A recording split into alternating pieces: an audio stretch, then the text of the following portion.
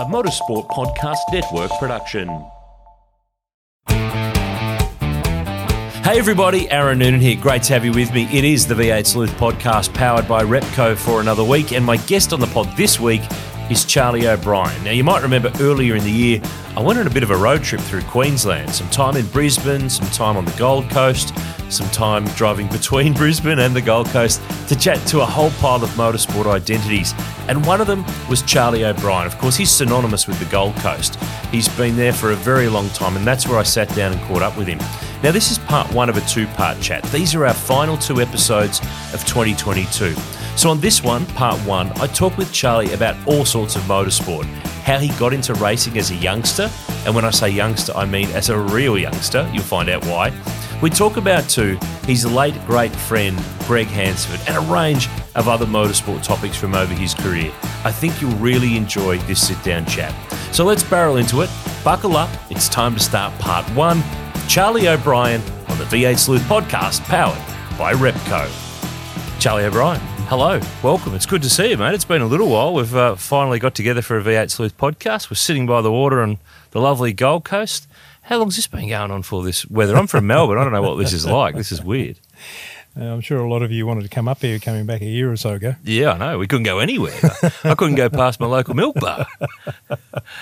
I'm glad it's more relaxed and we can get on with somewhat of a normal life, and hopefully the past is in the past. I'm with you. Mate, yeah. There's so much to talk about here, because when we put it out to the world that we're going to have you on the pod and we get questions in from our readers on socials and our listeners as well, it lit up with all sorts of topics and cars and memories and thoughts, and I reckon you got to read a few of them there, so you've actually got ahead of the curve compared to some of our other guests who don't know what's coming a bit later on in this. But there's so many things to talk about. But is it right that you started racing at 13 when you shouldn't have been racing? Is that right? Yeah, well, I grew up on a farm up here in the Gold Coast, and I had my first car was when I was about 7, and I had a number of cars because I kept wrecking them or hitting cows or whatever. So it was I started quite early, and Speedway was an option where you could get away with, and I started that at 13 out at Surfers Paradise Raceway. Because there was a speedway inside the racetrack, there was a speedway wasn't there? inside, yeah. So, that happened when I was 13. Did it for a couple of years, and they asked for some reason, they asked for a driver's licence, which I couldn't produce. What, they'd forgot to ask that for the previous 2 years? Well, I wasn't a small chap when I was 13. You could have passed for a bit. I was 6 foot tall then anyway, so I got away with it. But anyway, somebody dobbed me in. And so I had to take a little sabbatical and went away. And my brother was racing at the time, and his name is John O'Brien, but he raced under the name of Joe O'Brien. So he stopped racing when I was asked to go away. So I thought, I'll grow a moustache, I'll look like Joe, and I'll come back under Joe, and which cut his little motor racing short. I was going to say, so what did he go as? He had no name.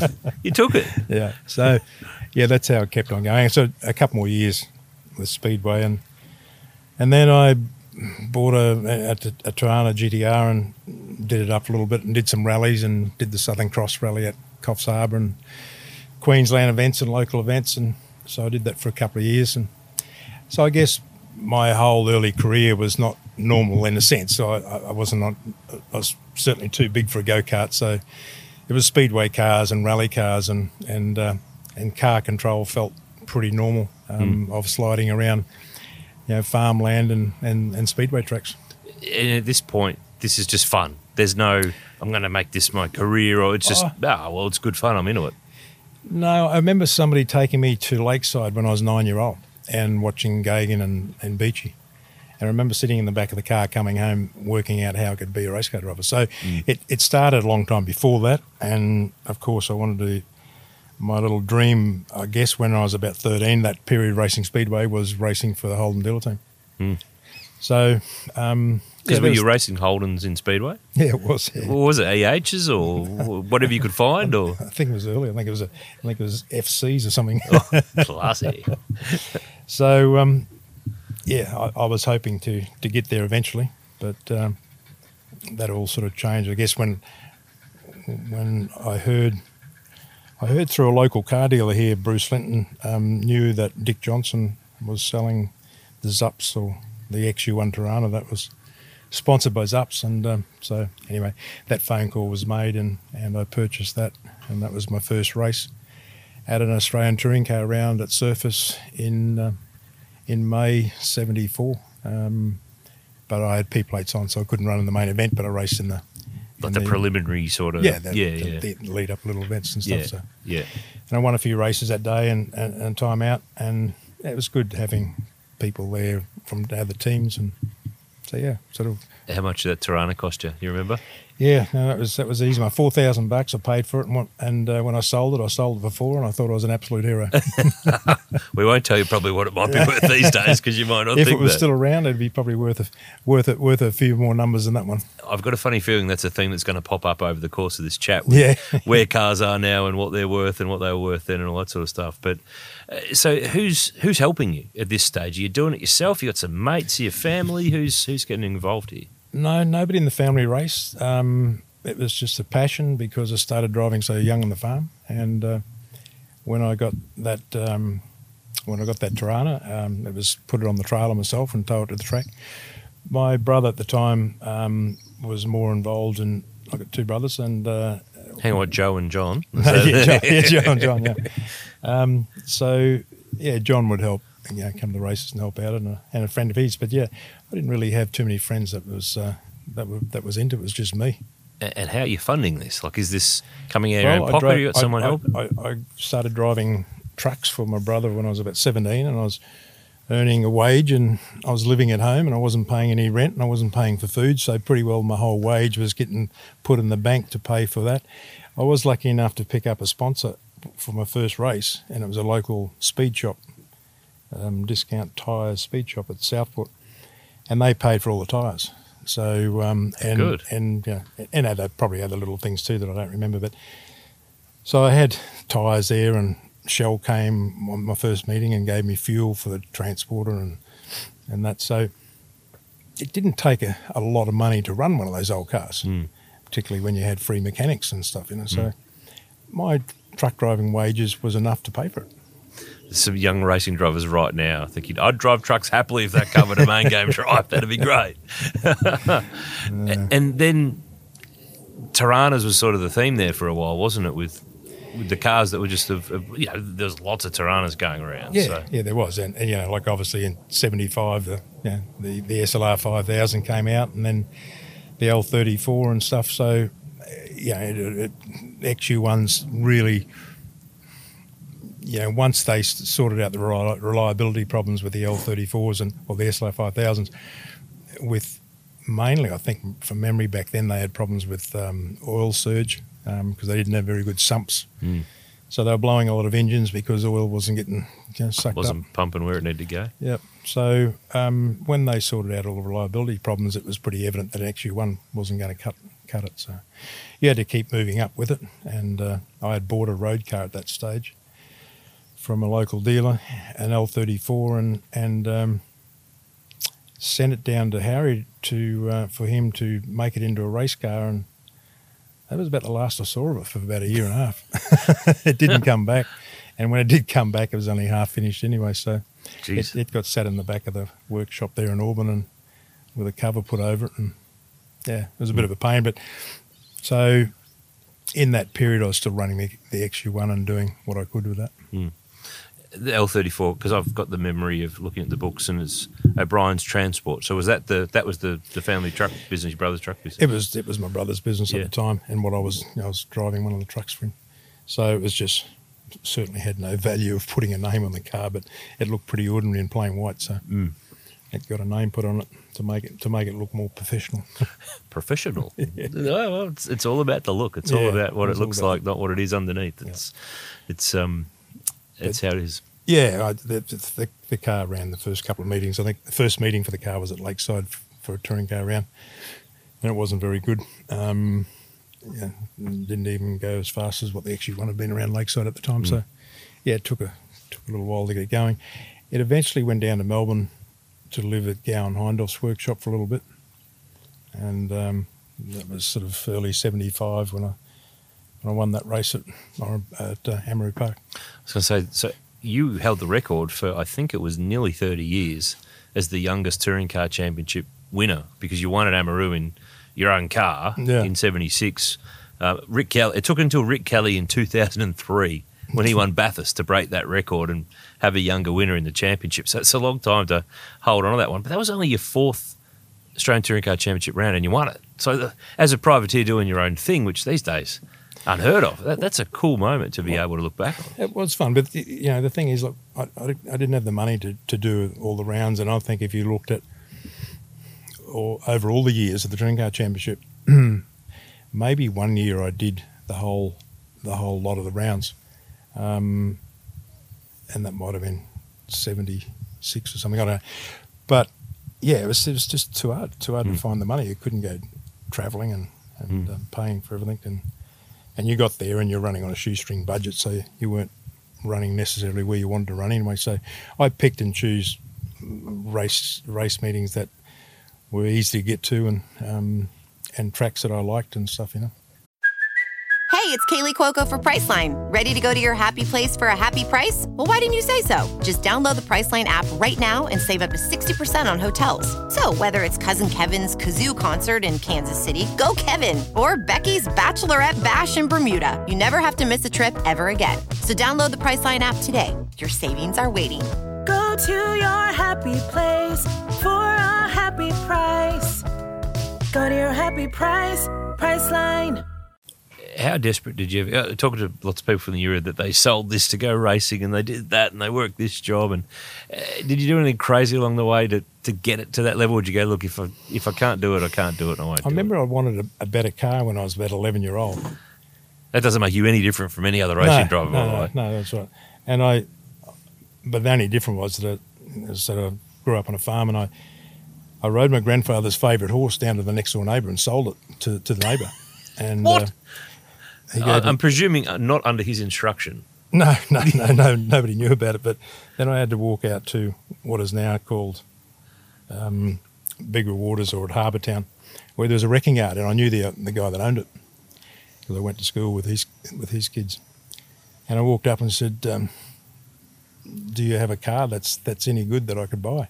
Because I had a pocket full of cash from selling the horse. He said, "Yeah, I actually do. Cars just come in," and it was like a 20,000-mile-old FJ Holden, but it was rusty as anything, sitting on the beach at surface. But it was like new. So I was pretty happy. He gave me a gallon of gas, and I drove it out of the backyard of the wrecking yard at Big Waters, and drove it home through practically my grandfather's farmland, and came in through the back gate and drove up on the hilltop. And I remember mother walking out to the steps of the house, and I'm driving a car. I'm not on a horse. And you left on a horse? I left on a horse. I came back in a car. So I had to explain to her that Honey the horse was now sold to Mr. Groves down the road. So I needed that car to go faster because the one before that was very slow. Yeah.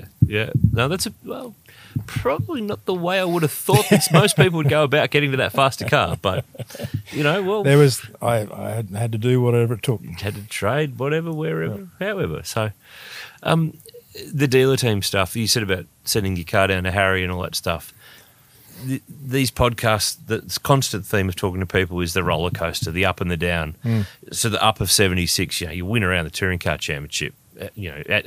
So I think you're 20 at that stage? Like, you're pretty young still. Yeah, 20 or 21. Yeah. And then the opportunity to drive for the dealer team comes along. How did that all happen?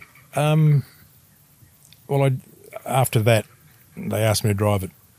Well, Joe Felice actually called up on a Christmas Eve and asked, because I drove at Sandown and Bathurst, and they were reasonable results that we got at Bathurst in 76. So Christmas time, I was asked, would I like to be a full-time driver? And that was the day before Christmas, so it was a pretty good Christmas present. That's a hell of it, considering that this was what... banging around Speedway and Surfers Paradise, this is where you want to go to. That's what I wanted. So, it took, call it 8 or 9 years to manifest that in a sense. But I did everything I possibly could. As I said, I worked long hours. I saved up the money. I put it all into the car. I didn't pay for anything else. I didn't go out. So, yeah, I think that I couldn't have done any more to get to where I wanted to be, you know. But, of course, that all changes when you get there. You have these high hopes of getting there, and it didn't turn out the way that I thought it would.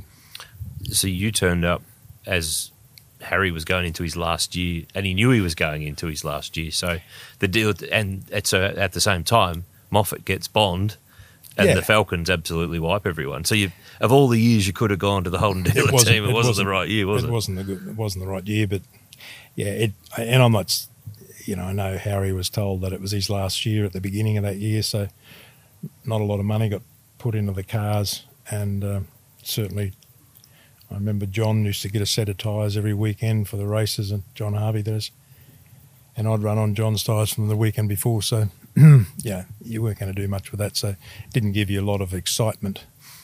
So, but it is what it was okay. It was better than riding horses around the farm. Trying to trade up some horses around the farm. Exactly. Yeah. And we talk so much about modern drivers with the ups and the downs and the picking yourself back up off the floor. What picked you back up? Because clearly the next year, Harry was gone, you were gone, Brock came back, John Shepherd took over. So what was your next move? Because you went and got another car, didn't you, yourself? Well, yeah, I did. I think it was that time I bought the Ron Hodgson 4-door A9X, and you know, that was set up well, and they passed it on. They certainly didn't. I didn't get screwed over with the purchase of it. And the car was fast, and I was able to compete at another level with that A9X. So that was good. Yes, as you said, Brock went back to the Holden Diddle team, and John took over. John asked me to drive a couple of races that year. That was 78. And I'd had some good results with my own car that year leading up. So I was quite confident about going into the new revamped team with them all. And what happened then? Well, it's quite interesting. I remember going forward many years. I was racing NASCAR at Melbourne, and John Shepherd was rebuilding the motor one night in the NASCAR. And we're talking in his workshop, and I asked a question about the Bathurst 78 crash that I had. And John freely admitted, said, yes, a tie rod end broke while I hit the Armco. And I find it interesting that he's come out in different things, and he clearly forgets what he's said to me in his workshop building the NASCAR motor. And, you know, it's interesting enough, getting blamed by a team manager for crashing the car at that 78 Bathurst is one thing, but something happening, again, that affected my career in a sense, because you know, other people believe important people. You're just a driver that's making excuses.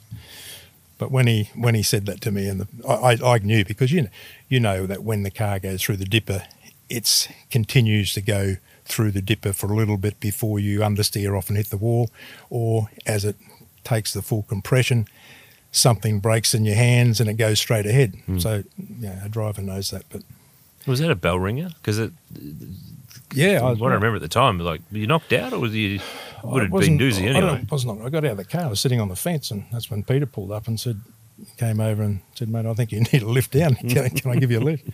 So, yeah, it certainly gave me some concussion, because the next morning I remember jumping over the fence in the old Bathurst pits and landing on my feet. My head hurt a lot, so concussion was still there. Concussion protocols, not really a thing like they are now in modern sport and footy, that sort of stuff. It was like, well, he's awake, he's here, he's driving, so it's on. So, so one of the things I wanted to ask you about, because I've never seen vision of this, is that earlier that year, you and John Harvey, that is, won the Rothmans 500 at Oran Park, which was a 500k enduro that had been created because, you know, Bathurst was Bathurst, Sandown was Sandown, but Oran Park wanted to have its own touring car kind of big money event, and that was it. And wasn't that the one where he ran out of fuel and had to run back over to the pits and grab some juice and go back and fill it up, and you guys came from miles behind and you won? Yeah, and John said at the time, he said, forget that we actually we just lost those few laps. And he said, just get in the car and drive it as hard as you possibly can. So you did? Don't even think about what happened. And so I did. And We both obviously drove it pretty hard. Admittingly, there was cars breaking down. So don't ruin a good story, Charlie. Come on now. But it was a good win, and it's certainly. I remember back in those times, John had set up a deal that the 4 main mechanics and the 4 drivers shared in the prize money. And I was thinking at the time, this is really sucks, because we got a lot of prize money that day. And so we had to share it with 6 other people. And it all turned around at Bathurst. Brock won a record amount and we shared. There you go. See, sometimes it just comes the other way. Comes around now. Yeah. So the Gowan Hindhaugh roadway stuff, that's the sort of the next step, isn't it, in your touring cars? Yeah, I got on well both with Bruce and Norm. And I think Bruce was certainly pushed for me to be part of it.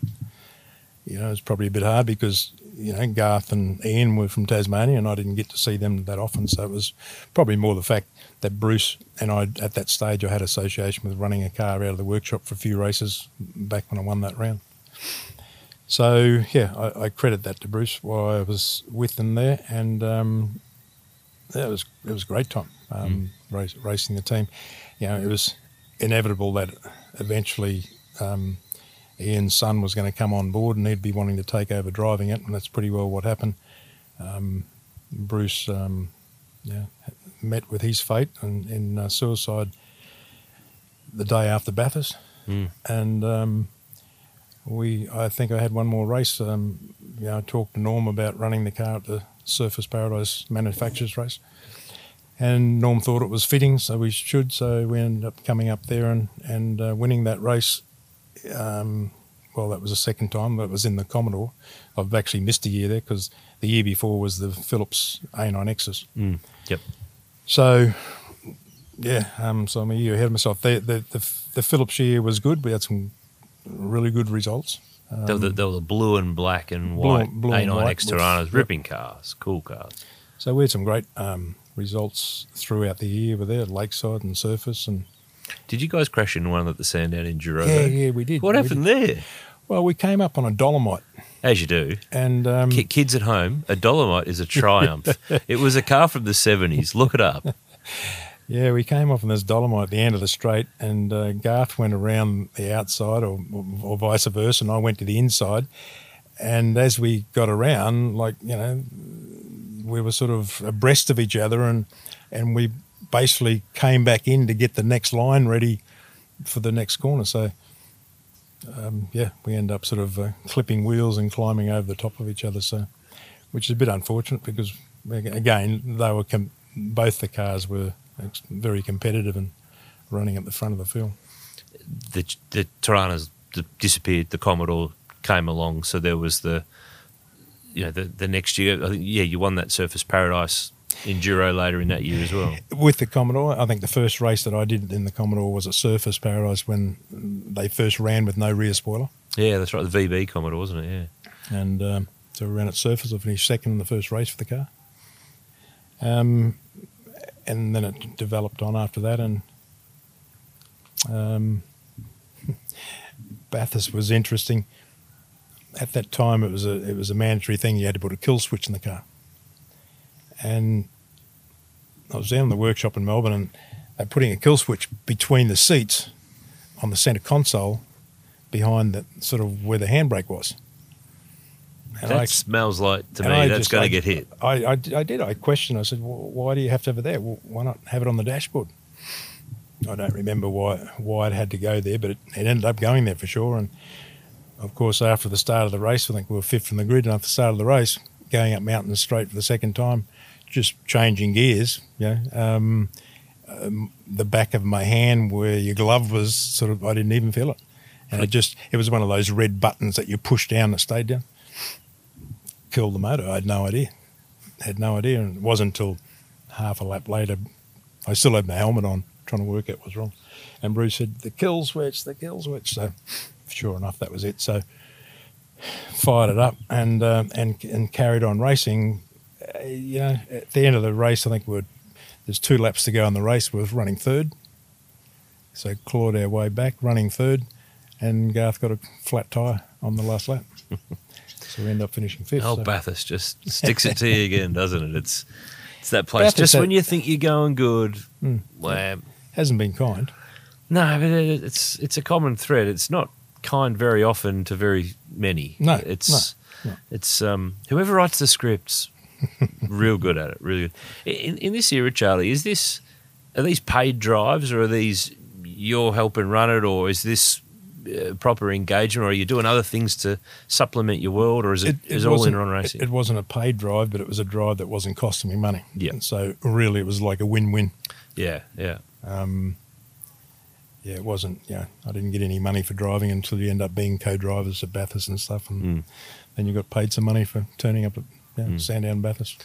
Whereabouts along the way does Greg Hansford come into your world? I'm so intrigued to hear some about him, because I know you guys were close, and his sons, and he's sadly departed before I kind of came onto the scene a bit, but I watched and read and really consumed a lot. But where do you and Harry go back? Because it's 70s up here on the coast. I think I was coming back from Sandown in 75, and I was at the Melbourne airport and we were waiting to catch a flight to Brisbane. And he was sitting there in his jacket, in his green jacket, and I was pretty shy at that stage, and it was a bit unusual, I guess, for me to go and chat to such a superstar. Because he was like, when you say green jacket, Kawasaki green. He was a motorcycle guru. Yeah, he was a guru. And so anyway, I went up and sat down next to him and introduced myself. We flew up to Brisbane together on the flight. I ended up going around to his family place for dinner that night. Well, you invited yourself to dinner. No, he said, you better come home. So I ended up going around there. I actually got to tell you, I think I even stayed there first night. Wow. And drove home the next morning. So we sort of hit it off, obviously, pretty well. So and that was 75 and 76. He loved cars. Like, he was just a petrol head in the road, getting speeding fines everywhere. He had an XA, of course, Kawasaki green XA GT Falcon. Makes sense. And he wanted to drive some cars, and because see, Bruce Allison and Greg and myself, we used to, if Bruce was racing, Greg and I'd go and watch him race. If I was racing, they'd come and watch me, so vice versa. So I introduced him to Alan, and he started getting more and more interested. And then not long after that, he went to Europe, 78, I think he went to Europe racing Kawasaki in 79. So he was away, but he'd sort of met people that he wanted to meet maybe before or afterwards. And when he busted his leg over there and nearly died on a plane on the way home from a blood clot. Oh, really? Which that was what got Ronnie Peterson, the Formula One driver, clot, after that crash in Monza, about the same time, 78. Yeah. Yeah, no, nearly got him on the way home. So he came back. Because Greg and Moffat had, I think Greg had done a little bit of Moffat Falcon driving and got his licence and a bit of that sort of stuff. No, he actually got his licence at Phillip Island, my car, in 76 at the Rover, Rover 500. At the end of the season, yeah, right. In that long distance race. Yep. So he actually got his licence there, so he had it. And then I let him have my car to drive at Calder the weekend after. So that was his first race in my car at Calder. Uh-huh. So yeah, and he met Alan and they got on well, and Greg was good friends with Colin Bond, and so yeah, it all sort of gelled right for him to go that direction. Yeah.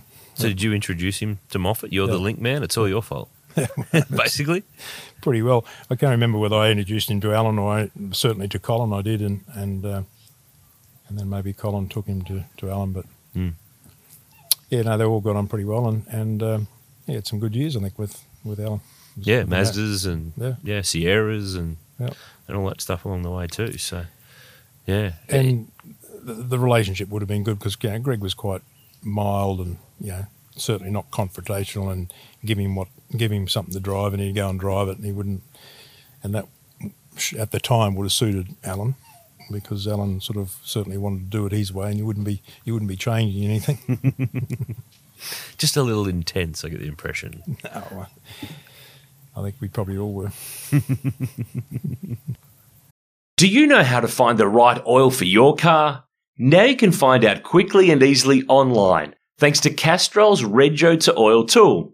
Simply type in your Rego, select your state, and within seconds you'll know the best Castrol products to unlock the edge of performance in your car. So what's your car best suited to? Just search Rego, the number 2, and oil and find out. Greg went on and won Bathurst with Larry, he won the 12-hour with Mazda, with Crompo. There's been guys who've done the swap bikes to cars, or not very often it goes the other way. But clearly just an innate talent and skill without the huge ego that some of them have that come along with it. It's amazing. I don't think we'll see anyone do that sort of thing again. Yeah, the true champion of Bathurst is somebody who wins on 2 wheels and 4 wheels, isn't it? That should be how it is. Yeah. And he didn't just win once at Bathurst on 2 wheels. I think he was quite a remarkable driver and smooth to go with it. Certainly deserved everything that he achieved in the early days. And, it's just... driving a front-wheel drive car wasn't his nature because he's been a rear-wheel drive person. It was sliding around Mount Cootha in his GT Falcon, early days, and so he had car control, coming out of his ears, but only a rear-wheel drive car. So it was certainly the front-wheel drive that caught him out at Phillip Island, and having no rear spoiler on those early cars, on those early Mondeos. Because that was I was going to ask you about that, the 95 2-litre championship opener at the Island when he had the crash and sadly was killed. And because you were driving a BM, you were in the 2 litres at that time. Is that the worst day in your motor racing career that you would have had?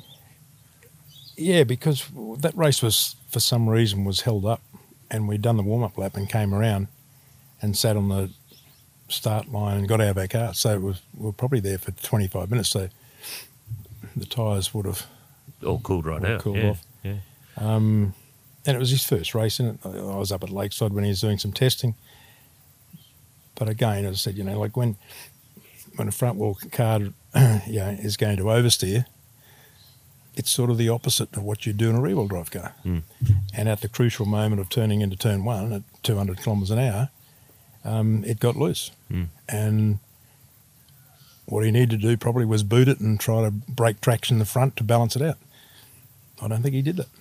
And so the car overtook at the time and went into the barriers on the outside of the track, but on the inside of the corner, but the outside of the track. Well, the barriers are 10 foot thick of rubber tyres.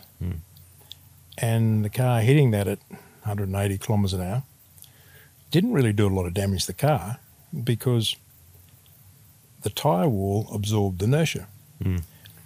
If it's an Armco wall or concrete wall, the car would have hit it and would have absorbed the inertia by squashing up and doing major damage to the car. Well, the tyre wall took it, so it rebounded him back on the track. If it was a concrete wall, I don't believe he would have rebounded back on the track. And, that's the same thing like if you throw an orange against a brick wall.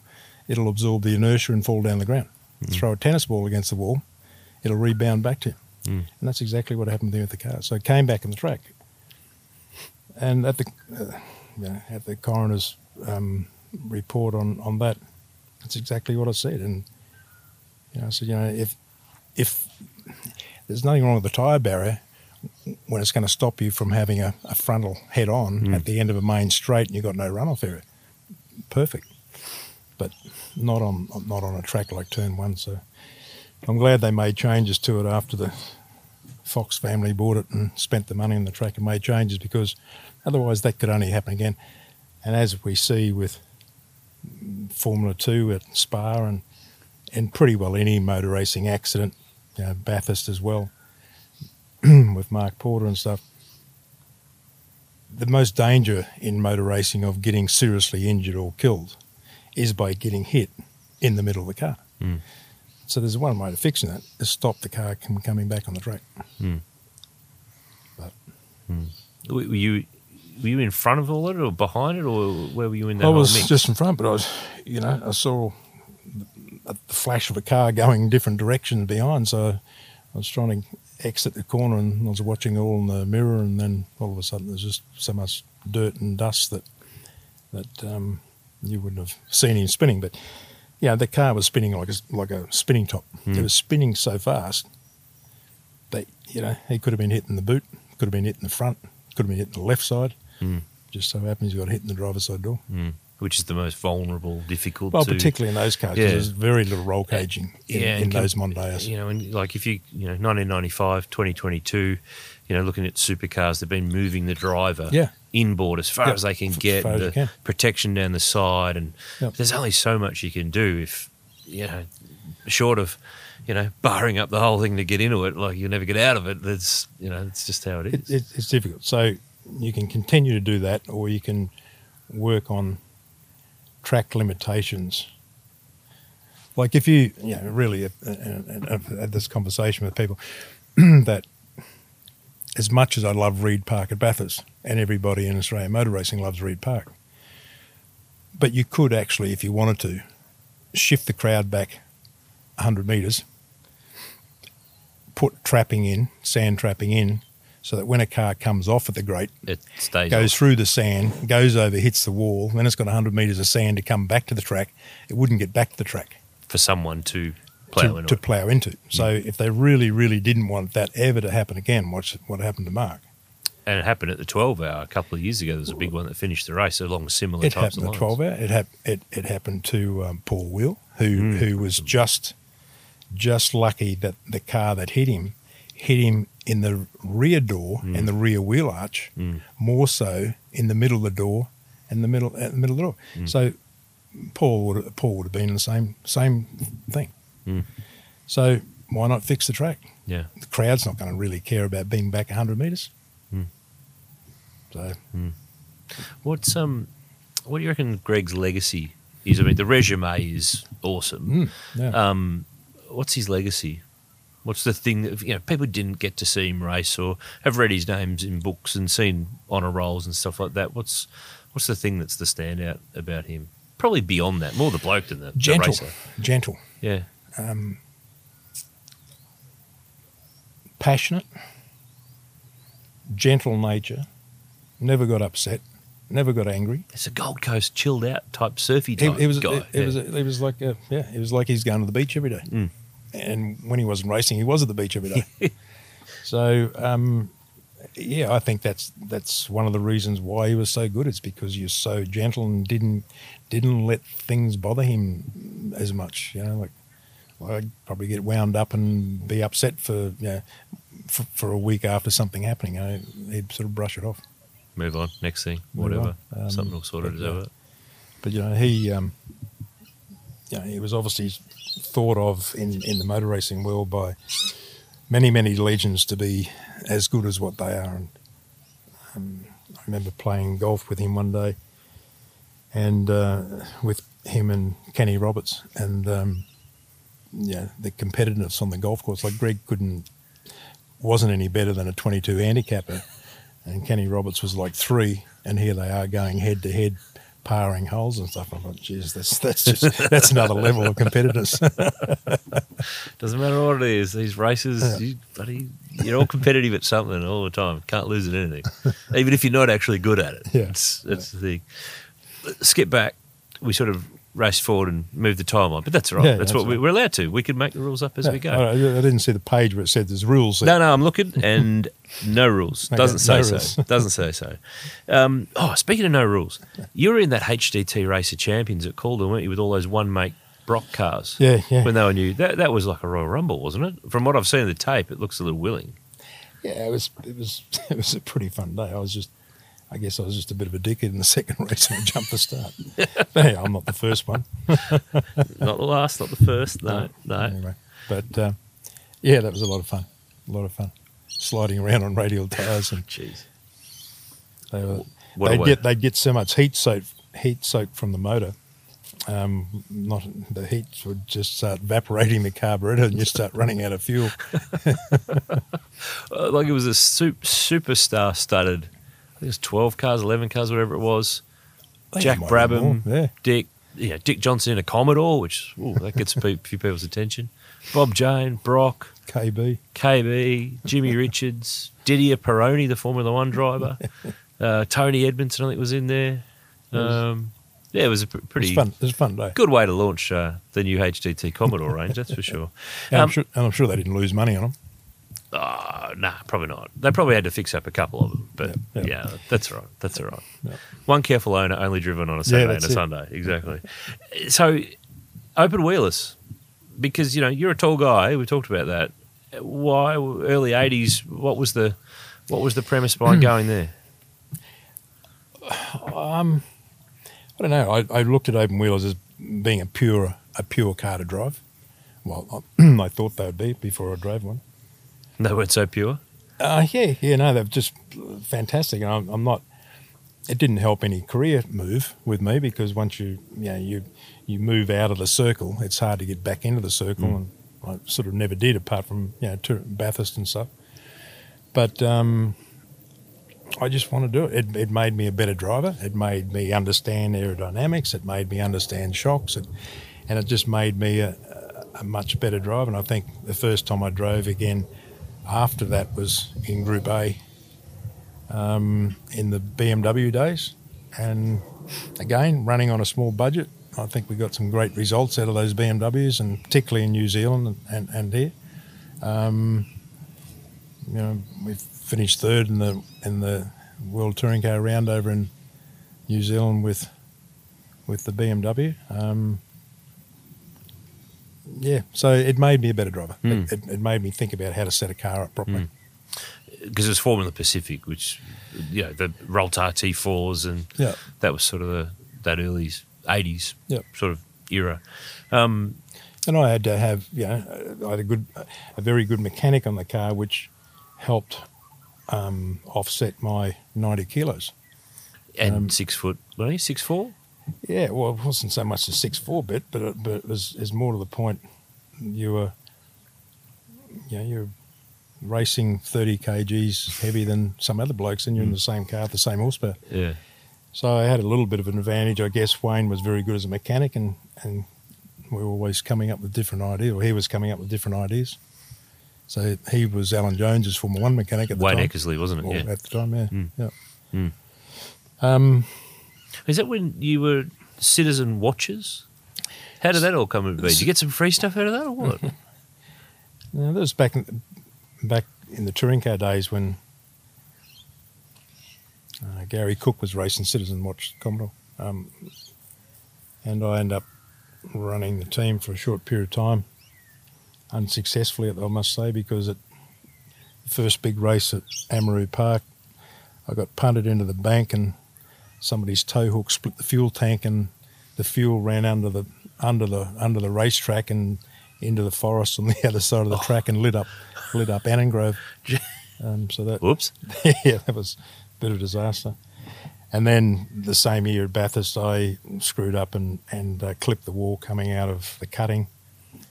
Unbeknown, it cracked the wheel. By the time I got to McPhillamy, half the pressure in the rear tyre, and I turned in, it sort of went into the wall, so I broke my foot, and it was a pretty big crash. And then that comes down to about those Commodores were mixed up because we had to Roadways had my 1980 car sitting there as a shell, as a spare for themselves. So we end up getting that shell and replacing everything over. Got a car. Sorted. Everyone talks about Dick Johnson's big car swap, but they forgot about your Citizen Watches swap over. It was pretty big. You did it before he did. It was old hat by the time he got to it. I've got a photograph of the before and after cars. It looks slightly different. Just a little bit. A couple of matching panels, but that's about it. You talked about the BMs before, because that's kind of when the touring car stuff took. Why did you end up in BMWs? What was it? Because they were just the car to have at the time that Jim was going well. I think that at the time they were the successful car, I guess, overseas as well, not just here. And I ended up buying one from England that had been rebodied as a brand new shell, and brought it back for a Sandown race, and Andrew Medicki and I ran it at Sandown. That was the bumper to bumper car, the yellow. Yeah. Yep. It still stands out. Stuff that a sponsorship in car racing from so many years ago, people remember that stuff. Like it's burnt in the brain. Correct me if I'm wrong, but Bumper to Bumper, didn't that end up going to Super Cheap Autos? I got a weird feeling it does, but we're sponsored by Repco, so you're not allowed to say that on this podcast. Okay. Yeah, I think it got absorbed somewhere along the line. Delete that. Somewhere along the line, it kind of got absorbed. But because didn't, I remember that you did a fair bit of racing in New Zealand. I think you won. Did you win the New Zealand Touring Car Championship somewhere along the line? Not the first year I was there, the second year. But there was a trip to Fuji, wasn't there? Where didn't you drive with Emanuele Pirro, the Schnitzer? I ran the Bob Jane red car, the Bob Jane Team Arts BMW at Bathurst with Gary Rogers. Yeah, with Gary, and then after that the car was sent up to Fuji, and Pirro flew out to drive Fuji. So I did that race up there, and that was that was sort of, but up there it was totally run by Charlie from Schnitzer.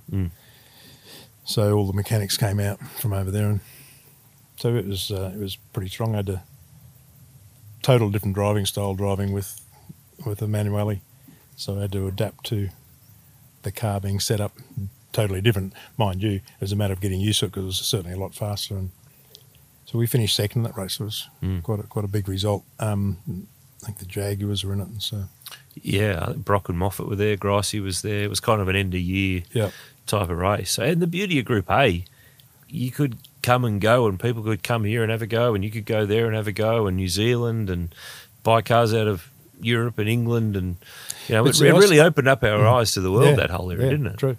But I still had my car, my BMWs then too. I hadn't sold them by then, and after Fuji, like 2 or 3 weeks later, we were racing in Wellington, and that's so I went over there to do the last round of that, because because Fuji was a World Touring Car round, Bathurst. Oh, was the World Championship was the next year. Yeah, but people were coming out here, haven't it? The European Championship, Brock and Moffat and Grice had all had a bash at it that year, and it was an exciting part to be racing touring cars around the world, like. And World Touring Cars was pretty well knocked on the head because Bernie didn't like losing sponsorship, and they didn't like the opposition being against Formula One. So that's the reason why it didn't get a kick on. How was all that? Because you had red BMWs, and how were you funding all that, and how were you making all that happen? Well, the red cars were sponsored by New Zealand government. Hang on, what? You got money out of the New Zealand government to go car racing? The guy that was driving with me, Glenn McIntyre, in 86 and 87 at Wellington and Pukekohe and all those races. And we won some races, and because back then the New Zealand Touring Car Championship was a dual driver thing, like it was long distance races. So, he sponsored. It was the State Coal, so it was the State Coal of New Zealand.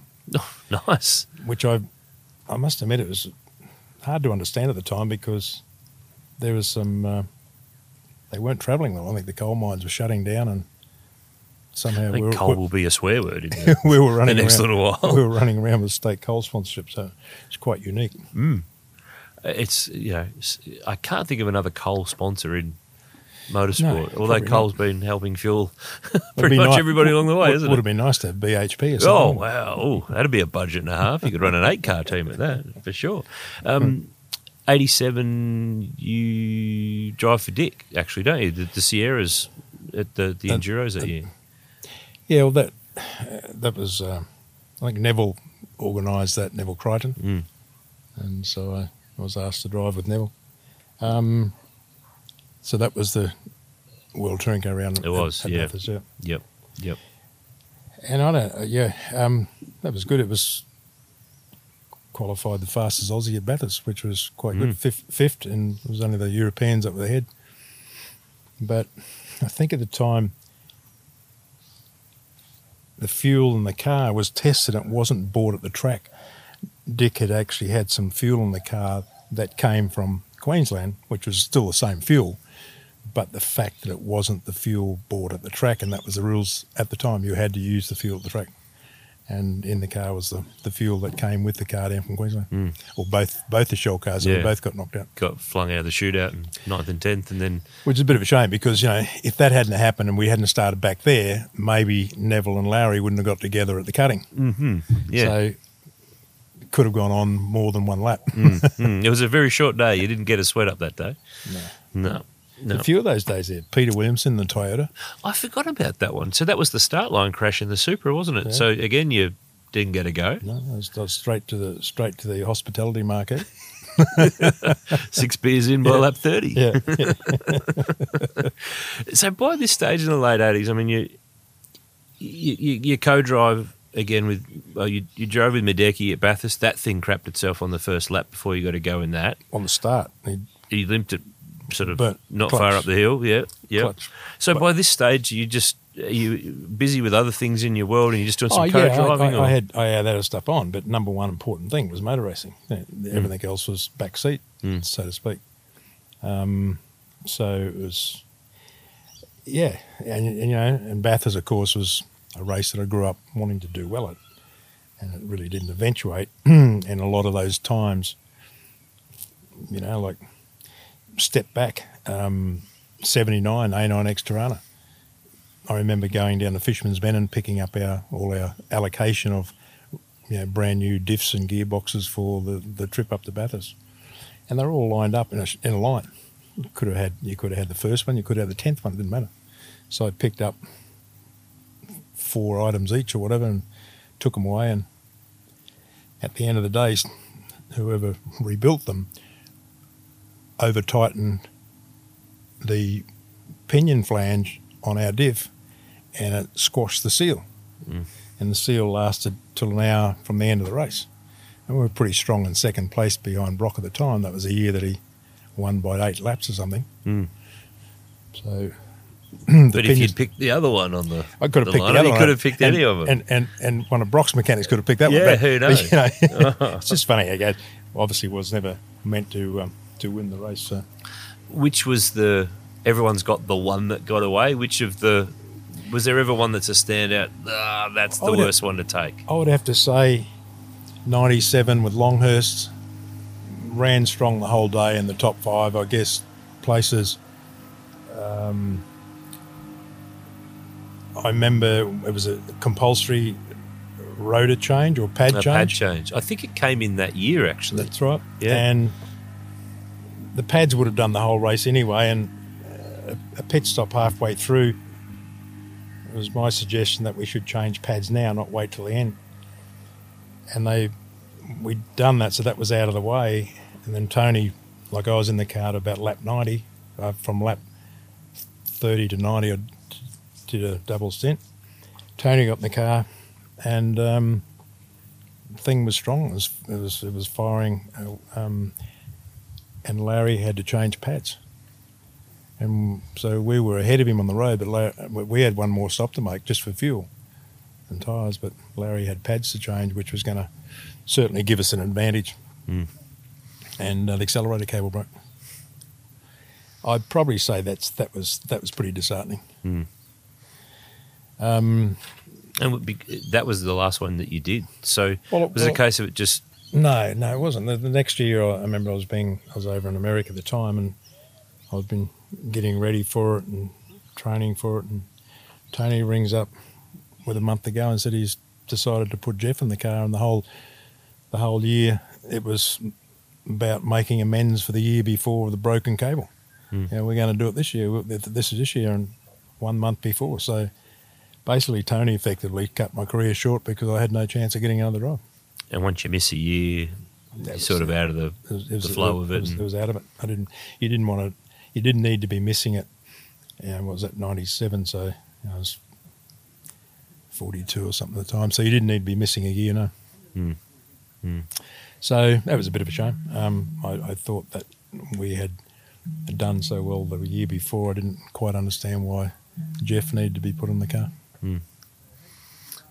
Looking back at a couple of the other ones, well, those Sierras, I mean, you drove a few of them along the journey, but they seem like a really, at the time no one knew any different, but now everyone goes, oh God, what a device, like seriously. I think the fact that they had their power band between 4,000 and 7,000 and they were so short in the wheelbase and they weren't super wide tyres. So the worst part was trying to drive on the wet. Oh. And I remember when Greg got me a drive with Alan in 91 of the Sierras, and the Synovus Sierras. Yeah, with Brancatelli, wasn't it? It was Brancatelli. And Brancatelli was brought out here thinking that Rudy Eckenberger was running the team, and I remember the look on his face when Alan told him that, no, I'm running the team. He couldn't come. He thought that was part of the deal. Yeah. Rudy didn't bring the bag of chips. Yeah. But I remember it wasn't then, I think it was 92 when we went back again.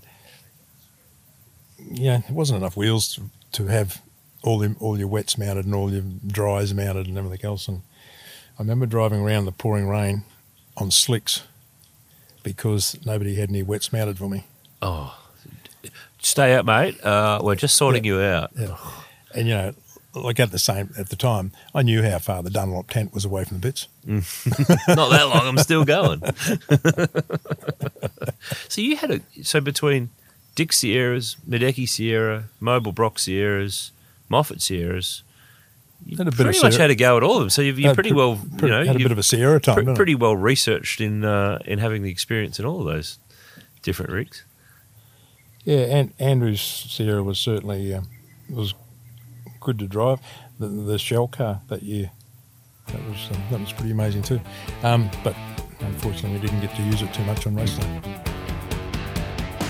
And that's part one of my chat with Charlie O'Brien. Don't be sad, part one's over, but part two is to come. It will go live next week on the V8 Sleuth podcast, powered by Repco, where there's lots more topics to chat about with Charlie, lots more stories. Make sure you don't miss it. We talk about NASCAR racing, both in Australia and in America. We talk about 2-litre super touring racing BMWs and that Virgin Cola deal on the Gold Coast at the Surfers Paradise Gold Coast Indy that many of you have asked about over the years. He tells us the story. Right, that's me done. Enjoy your week. Join us next time on the V8 Sleuth podcast, powered by Repco.